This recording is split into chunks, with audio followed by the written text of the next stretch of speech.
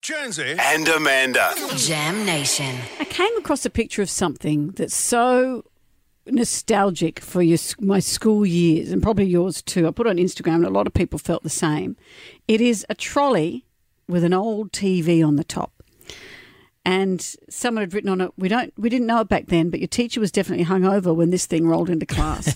Because wasn't that the best classroom bludge when you think, we're going to watch a film? Yeah. Yeah, I remember.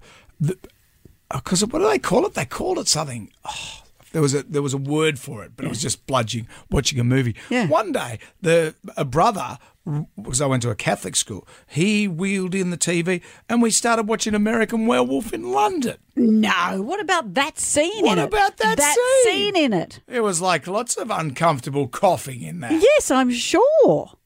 I didn't know that was a thing. I was like a kid. I'm going, what? Do people do that? Under what pretext? Were you reading a book about the Hounds of Baskerville or something? Nothing. Well, all of a sudden we're watching American Werewolf in London. It's interesting, though, looking back from the perspective when they say maybe your teacher was hungover. You see it as an adult, you think the teacher just wants a bludge that day. It's so hard. Millie, our executive producer, said that they always knew when their teacher was hungover in ping pong, in PE, because they just say, just go and play some indoor ping pong. So the girls at her school would just play ping pong in PE while the teacher sat quietly in a corner shivering.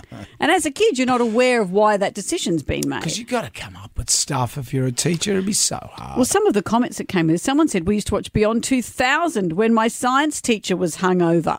Whoa. Wow. So they wheel you into the classroom. They'd wheel me in when the teacher had a bad day. That is just ironic. Love it. But there are lots of ways that you could bludge in the classroom. I mean, I never liked excursions. Some kids liked those, but you had to fill out forms and stuff and do assignments. It was never as pleasurable as it might have been. We went to Warragamba Dam about 10,000 times to look at hydroelectricity. Yeah. Boring. The king of bludging, as you would imagine, at school. One of the great things, I discovered this by accident. Remember the overhead projector? Yeah. So you get the clear thing and all that stuff. It had a fan in the back of it.